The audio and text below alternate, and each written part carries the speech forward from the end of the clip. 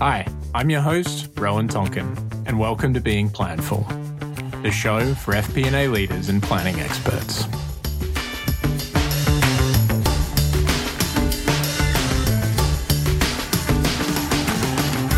Hi everyone, welcome to Being Planful. Today it's my pleasure to introduce you to Anders Lindberg from the Business Partnering Institute. Welcome, Anders. Well, thanks for having me, Rowan. I really look forward to this conversation here and maybe breaking new grounds on some topic that finance folks are talking a lot about these times, but maybe looking at it from a different angle. So very excited to be here today. Yeah, so when the topic of ESG comes up, which is our topic for today, some people I see when I talk to them, they roll their eyes and they're like, oh, what is this? Do we really have to do this? So I guess my first question is, what is ESG in your eyes and how does it impact the office of the CFO? So ESG in my eyes is really a broader way to look at how pretty much anyone, but also companies, of course, at large, impact the world that we live in, right? So it's basically not just looking at your company from a narrow perspective of, hey, you know, we have some business we need to do, we have some shareholders we need to pay, but actually what we do impacts the world, but also gives us an opportunity to impact the world, right? So it doesn't just have to be negative, but it's really just trying to broaden the way we look at our business and considering a lot more factors, right? You know, you talk about double, triple, quadruple, bottom line, all these terms I'm sure many of the listeners have heard about as well. But to me, it's just really broadening the perspective on how we impact the world really around us. And of course, you could go into lengthy discussion about each of the E and the S and the G, but you know, that's when it gets a bit too much into the weeds. So I think let's try to stick with the more holistic view on things here. Yeah, let's do that. I do think there's some significant kind of macro change that's happening in the world of ESG. I think, you know, for a long time, some companies have thought about the way that they impact the world. Patagonia probably being one of the better examples out there. And, you know, so now there's regulation that's kind of being imposed on companies as to how they need to think about ESG, and maybe it's not how they need to think about it, but what they need to disclose about what they're doing about it. Can you talk a little bit about what is happening in that kind of macro environment? Yeah, so obviously, I guess there's two parts to it, right? There's what's happening in the world in general, right? Where of course, lots of things are hitting us all the time, right? You know, it's called the world of next normal and not, you know, when does normal come back? Because normal never really comes back, right? So there's lots of things hitting us, but I think the climate agenda and you know, are we behaving in the right way agenda, and that can be expanded to many different things, right? Everything from Me Too to how companies are basically acting with the society around them, right? So there's all these trends that are saying, hey, you know, now we've, I guess, reached a certain stage as humanity, we could even say. And that means we need to act in different ways because there's not enough resources to go around if we continue to do things the way we do. And I try not to come at this at a kind of a climate activist point of view, but more saying, okay, you know, you're in a company, you're doing business in some sort of way. Is that a good way of doing business? Does that actually, let's say, leave a positive imprint on the world? Or are you just taking? That is kind of not sustainable, right? So that's kind of the macro aspect of it. And if you then bring it into the office of the CFO, you said it yourself, right? There's a lot of rules and regulations and what we need to disclose that's hitting the office of the CFO. And you know, if that's the only way we look at it, you know, it becomes a reporting and compliance exercise. So I think really for the office of the CFO, yes, those things are hitting us, and it's hitting us because companies haven't done it, right? Companies haven't done the right thing, if you can say like that, for too long. So now, you know, regulators feel the need to say, okay, let's see what you're actually doing, right? It's fine to have a policy that's documented, but are you actually doing something about it? That's why the rules and regulations are hitting us. But it has to be about the first agenda, right? It has to be about office of the CFO, and of course other stakeholders in the company as well, saying, okay, how can we leave a positive imprint on the world while still having a profitable business? Mm-hmm. Because if you don't have a profitable business, then we're going to be out of business and it doesn't really matter. So how can profitable businesses coexist with leaving a positive imprint in the world? I think those two things need to come together. And that's where the office of the CFO can play a huge role that I don't see it fulfilling today. Yeah. I think, as I think about that kind of broader impact, right? And what you said about the, kind of the next normal world, we're holding ourselves to a different standard, right? We're accountable to a standard that is higher than it historically was. And, that's because, as you said, we're getting smarter or more evolved or whatever it may be. And so then, as we're holding ourselves to that new standard, obviously regulators have come in and said, well, how do we hold that into the corporate world? How do we hold those folks to a new standard? And there's an intention around that, which is, okay, to your point, these businesses still want to be profitable, but we're not going to allow them to do that. Well, maybe they can still do that within the government, confines of whatever they're regulated to. But now we're holding them to an accounting standard where they have to disclose what they're doing. And so that intention is there to kind of try and help those businesses move forward based on the disclosures that they need to go and create. What impact does that have right now on the office of the CFO? And how are they? Yeah, it's not like everyone's sitting around going, do you know what? I need more work in my job, and I'd love to do more disclosure reporting around something that I may not have the data for. So what's the actual real world impact to generally under-resourced teams?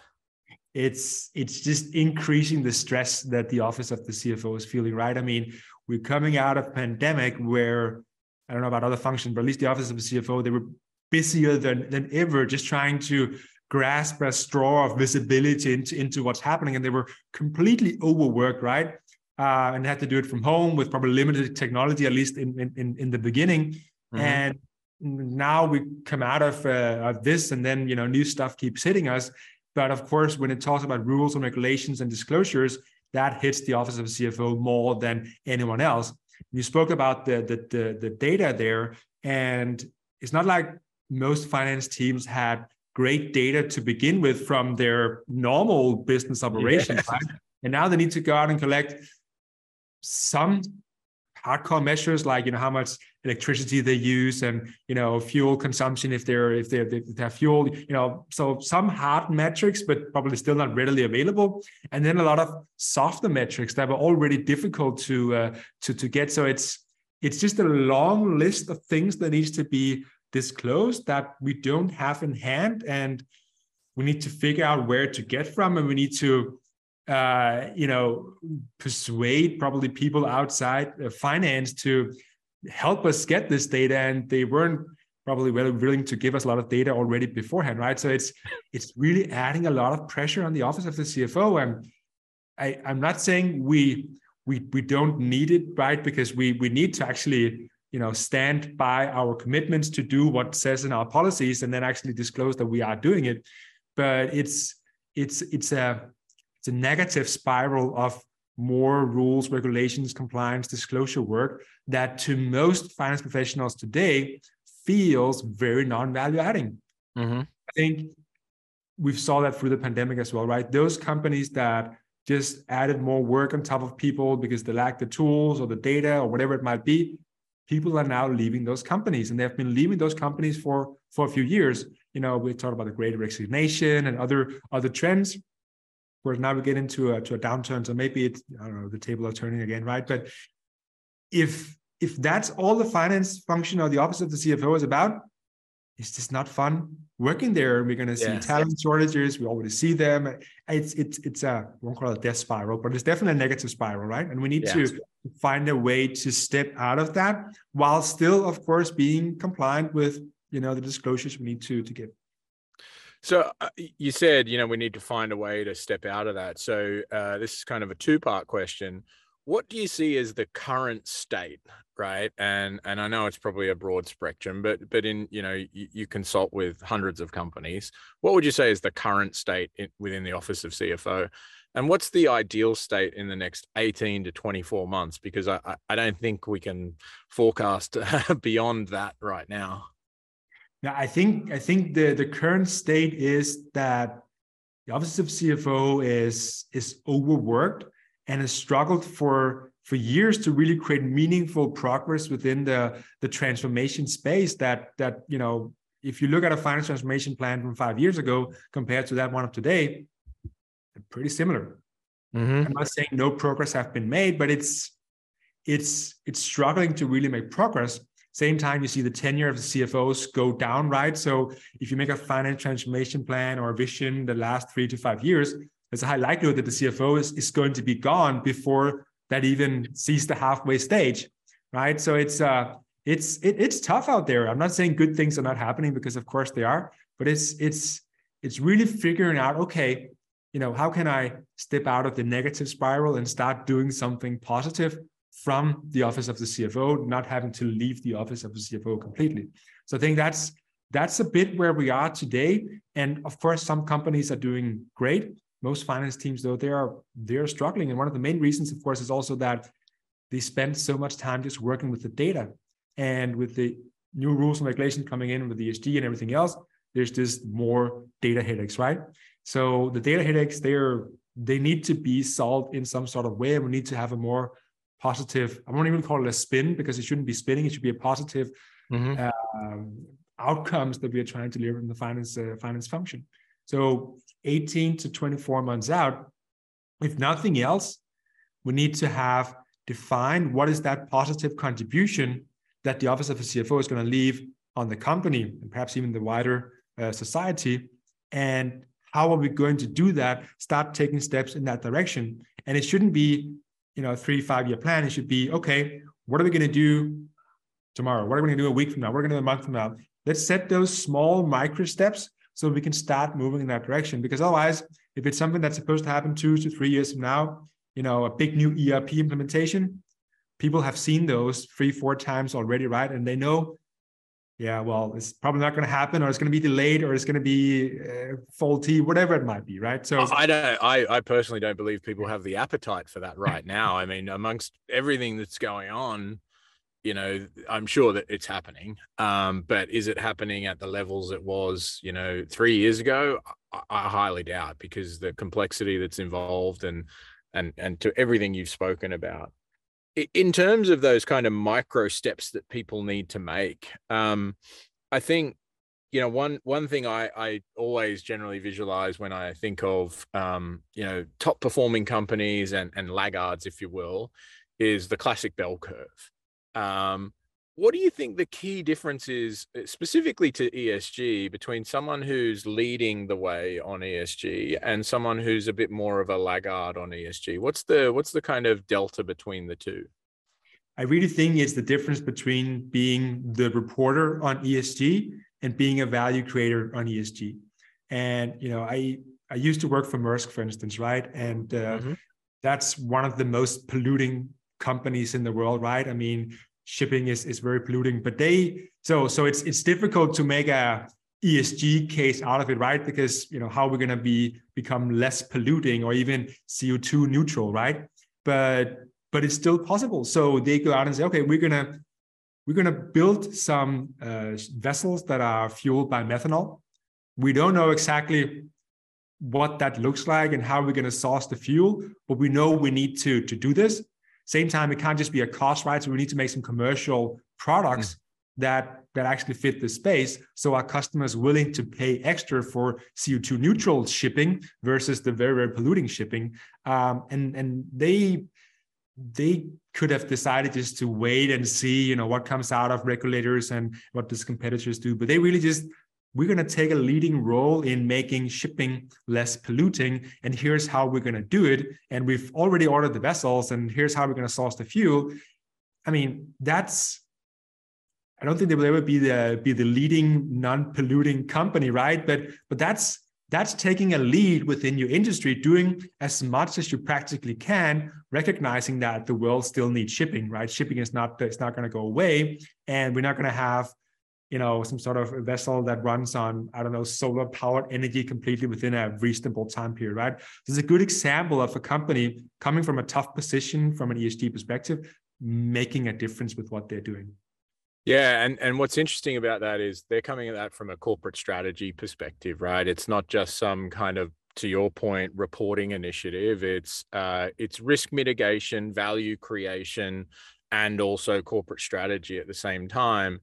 And I think one of the other things that, you know, they're using innovation to drive that, right? The intention of the accountability that we're trying to create is actually working. And then for those that don't know, you know, ESG is, you know, from an impact perspective, it impacts public companies more. So someone like Maersk obviously has you know, a public company, but also in the value chain, they need to disclose all of this to people that are using them as a supplier. And so if they're public companies too, they need to drive down their CO2 gap. Well, they don't have to, but they would probably want to in terms of what they need to disclose. So ultimately, the pressure that's coming from these regulatory forces are spurring that change, which is exciting to see, frankly. Yeah, no, absolutely. I guess and probably it's naive, right? But I guess I just wish that companies would be proactive on it rather than waiting for, you know, the push. But I think, you know, that's really the example, right? So I think if we step a few years back, right, where ESG probably wasn't a big topic, you had the CSR movement, right, the corporate social responsibility, and that kind of just became a corporate, you know, flyer exercise where you had some policies and whatnot, but it never really became, this is what we do as a company, I think, for most companies. And I think ESG, with what we're seeing now, it's leaping beyond that. It's becoming a real thing. And of course, the regulations and whatever else that comes around it is pushing that. I don't think we saw much regulations around CSR, for instance. Yeah. I think there's elements of ESG we probably won't cover today. For example, like DEI and things like that. That's probably a whole other series of conversations that we could have amongst ourselves. But how are like we just talked then about the regulations making an impact, reactive impact or proactive impact? I think, you know, that always comes back to corporate strategy and why the business exists, right? Someone like Patagonia has always had ESG at the heart of their business, and someone like Maersk has probably not. You know, they were just like, originally, let's just be a great shipping company. Yeah. But how are the regulations evolving right now, and what should, you know, employees think about their business as they feel those regulations changing?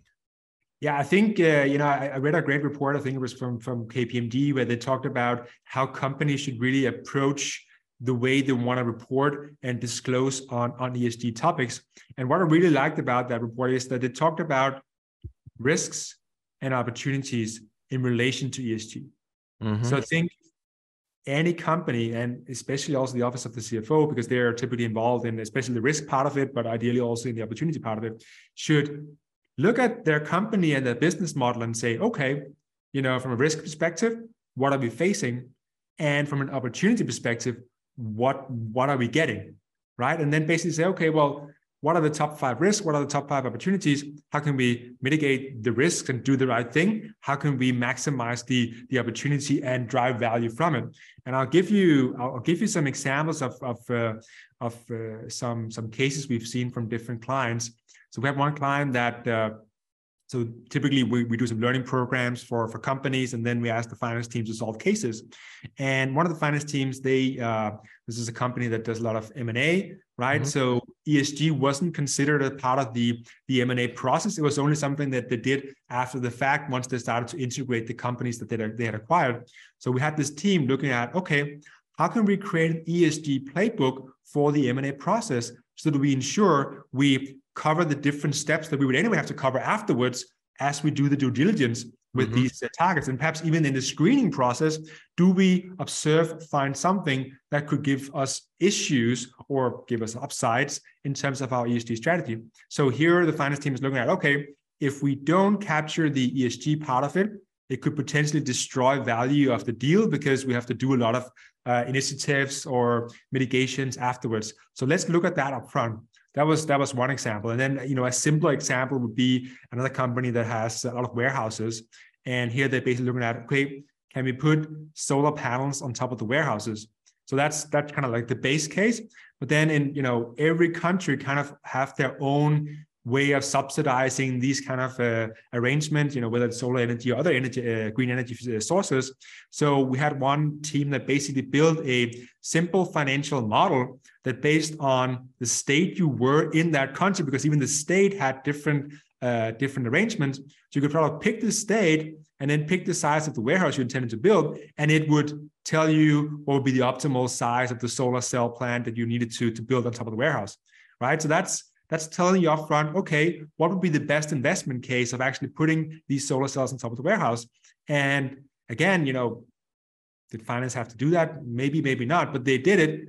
And it's just highlighting two great examples of how finance teams can already now apply themselves in a positive way in the ESG space, looking at the opportunities and the risk, of course, as they go through the, let's say, the disclosure requirements that they have, because they'll have to disclose this later.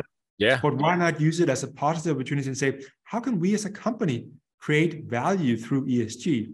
And let's identify some cases to make that positive spin. Because, the workforce today is probably more purpose-driven than ever, right? So this is something that, despite being overworked, despite being stressed out by all the requirements hitting us, this is something that can fuel a positive energy, help us step outside that negative spiral and actually feel like, hey, we're making a difference, we're creating value, we're even making a positive difference in the world, you can say, right? So I think it would speak to a lot of finance professionals in the office of the CFO to look for these positive opportunities. And that then, in that example, right, that's probably likely a CapEx that then reduces OpEx, right? Yeah. And so there's a whole other set of financial considerations that you need to make around that investment, effectively, investment in value, investment in creating value through ESG, but it might actually create bottom line or top line value for you over time. Yeah. I want to come back to, you talked about that M&A example, right, where this company heavily probably M&A involved, and bringing that ESG from kind of post in an integration type exercise versus a due diligence exercise. How do companies like that now then model their investment thesis around ESG and stepping outside of just, M&A specifically? What is the broader view of ESG as investors make investment decisions these days? No, I think it's a fastly evolving space, you could say. I don't follow it so much from the investor community side, right? But clearly, a lot of institutional investors, they have basically stepped out of black and stepped into green, right? And that in itself, is when the money moves, companies are forced to move as well, right? So going back to the example of Maersk, if Maersk had stayed as black as they would probably be seeing more and more investors deselect them. So less than, that would hit the share price, and it would probably limit the opportunities in the future to do large scale investments and more M&A, of course. So I think it's making a difference. I just don't follow it closely enough in order to say how big of a difference is it making right now, but it's definitely helping us move in the right direction. I'd rather, from my point of view at least, I'd rather have ESG sort of driven by the money moving, because then it's people doing the right thing, than regulations forcing it to move, so to speak. Yeah, it'd be interesting. I don't follow it that closely either, but it'd be interesting to see. I know there's a lot of green ETFs and kind of ESG related ETFs that I'm sure if we went and looked at it, they're probably starting to go and get more money, more investment seen into them, and probably performing pretty well vis-a-vis competition. Yeah, no, absolutely. And I think Maersk was one example. We also have another Danish company called Ørsted. I know it doesn't really ring so well for the international audience, but they used to be in oil and natural gas, in, I think, around 2010-ish or so, like that, and of course much further back. And in a matter of 5 to 7 years, pretty much, they divested or stopped or shut down or whatever, basically all their black activity except some gas thing I think they have left, right? Some power plants, and went into the wind completely, wind energy. And such a massive business transformation. I think we're seeing companies going in that direction, and Ørsted, by all means, they're still a very profitable company and one of the saluted green companies of the world, right? So I think there's definitely value there, but of course it needs to be value creating without subsidies and without governments having to step in here. And I think we're getting towards that inflection point. In some parts of the world we're already there, but of course we need to see large scale that these kind of green companies can stand on their own and be good business cases. And I think we're getting there, and that's really great to see, right? Because that means money is going to flow even more in that direction, because they need to to fulfill their green quotas or whatever it might be. So that's really good. I'm sure there's lots of other examples like that out there where companies have either done, I'm not saying Maersk are doing small things, but it's not a complete green transformation, or bigger things like Ørsted that's basically gone from black to green in a matter of less than 10 years. Yeah, and clearly not every company can do it in such a short space of time. I mean, that's a fantastic example, but not every company can pivot as quickly, right? So I want to come back to something you said earlier, right, around purpose, and connect that to what you talked about around disclosing this information, right?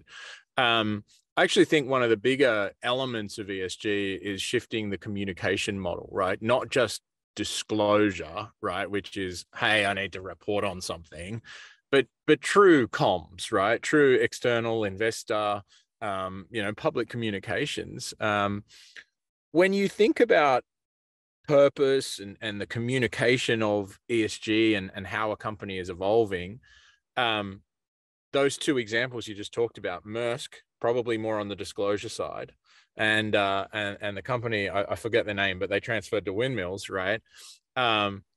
Probably two different levels of communication about what their strategy is, how they're going about it, and what they're doing.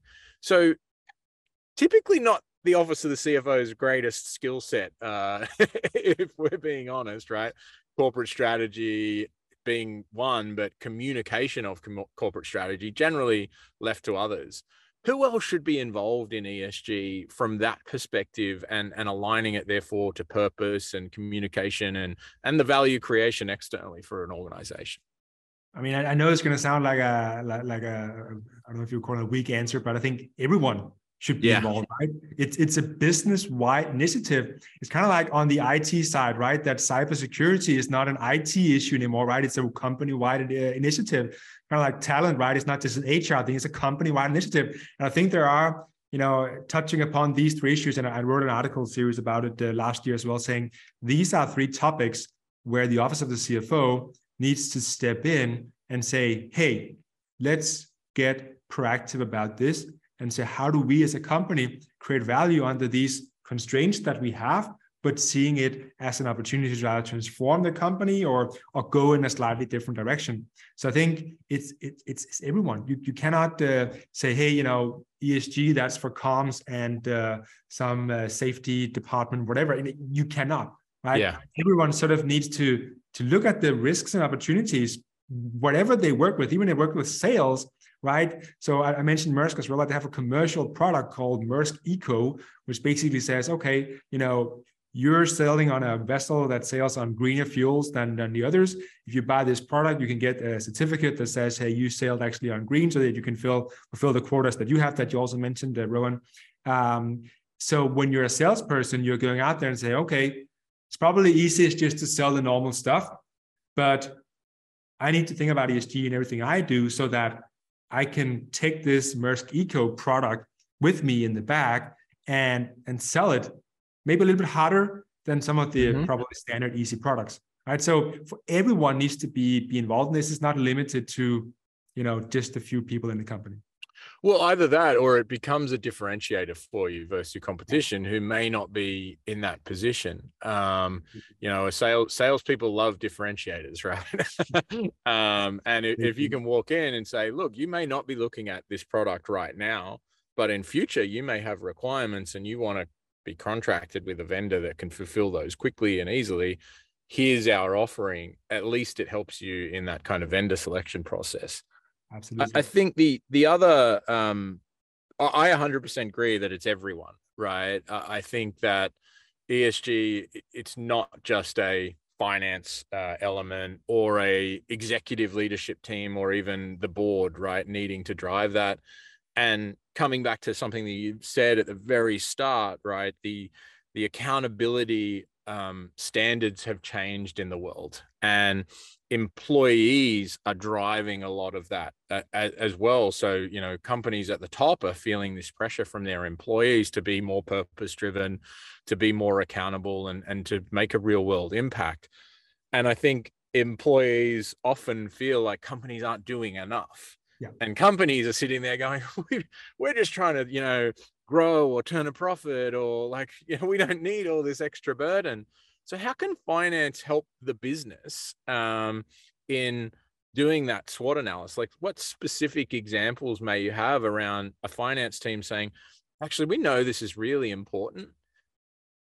We need to take a stand, but how are we going to help the executive team communicate that through a financial model, which is a lot of how decisions are made?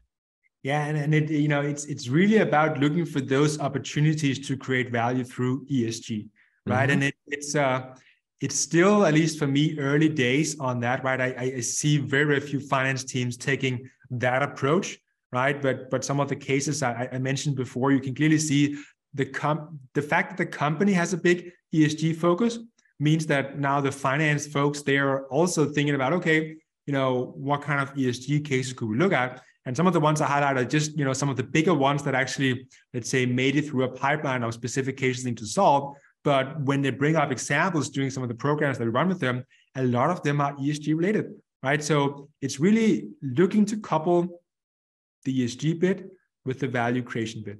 If we succeed on that, I think we will see a massive traction on ESG. If we don't, well, it's another CSR waiting for you, right? It's just not going to get the traction you want, because the businesses cannot be profitable while living up to the ESG standards of the world. There's a paradoxical disconnect that we need to solve, right? I think the other thing is, you just talked about, you know, people are going through these exercises and then at the end they're realizing that there's an ESG impact, right? One of the things that I really think people should start to do is just having the awareness that there's an ESG dimension to everything. And if you start up front recognizing that one of your assumptions could be, can this create value through ESG, as just something that you should ask yourself through every SWOT analysis or opportunity analysis you're doing, it won't be at the end. You'll use that as maybe an earlier business driver of your model. Yeah. And ultimately that might lead you to a different outcome than you would have if you never had that assumption or that intention at the start. No, absolutely. It's the example of the ESG playbook for M&A, right? You're moving it to the front of the discussion, so it's actually factored into your decision making rather than an after the fact thing we need to figure out, right? And I really just think we're at the starting line for all of this, and I'm really looking forward to seeing, which I'm also going to be pushing through my own channels, how finance teams are getting involved in this, taking a proactive approach, identifying the opportunities and highlighting, hey, you know, this is where finance got involved and actually drove, you know, decisions towards creating value with ESG, right? And I really want to dedicate the next year or two to really highlighting as many of these cases as possible, because, you know, we just have to do it. I don't think there's an alternative. Well, I think that's a really opportune time for us to kind of segue here. I think, you know, my statement to the audience listening is, Anders just said it, you know, we're at the starting line. How are you going to run the race and potentially win the race? And if you're starting to think about it up front, you're much likely to kind of have prepared and start thinking about how you're going to win that race in the right way. So Anders, 2 questions for you. One, where can folks find you and find more about the Business Partnering Institute? And number 2, is there any good resource material that you would recommend folks to look at around ESG and what they should be thinking about? Yeah, so I and BDPI by default as well we can always be found on LinkedIn, right? And we really push a lot of content, not just ESG, but a lot of other content as well around how is the office of the CFO really evolving. And I think that's, just a great place to be to get fresh perspectives on lots of different things, right? We're not the only ones putting out perspectives, but it's that's basically where you can find us. So definitely go look for us on LinkedIn.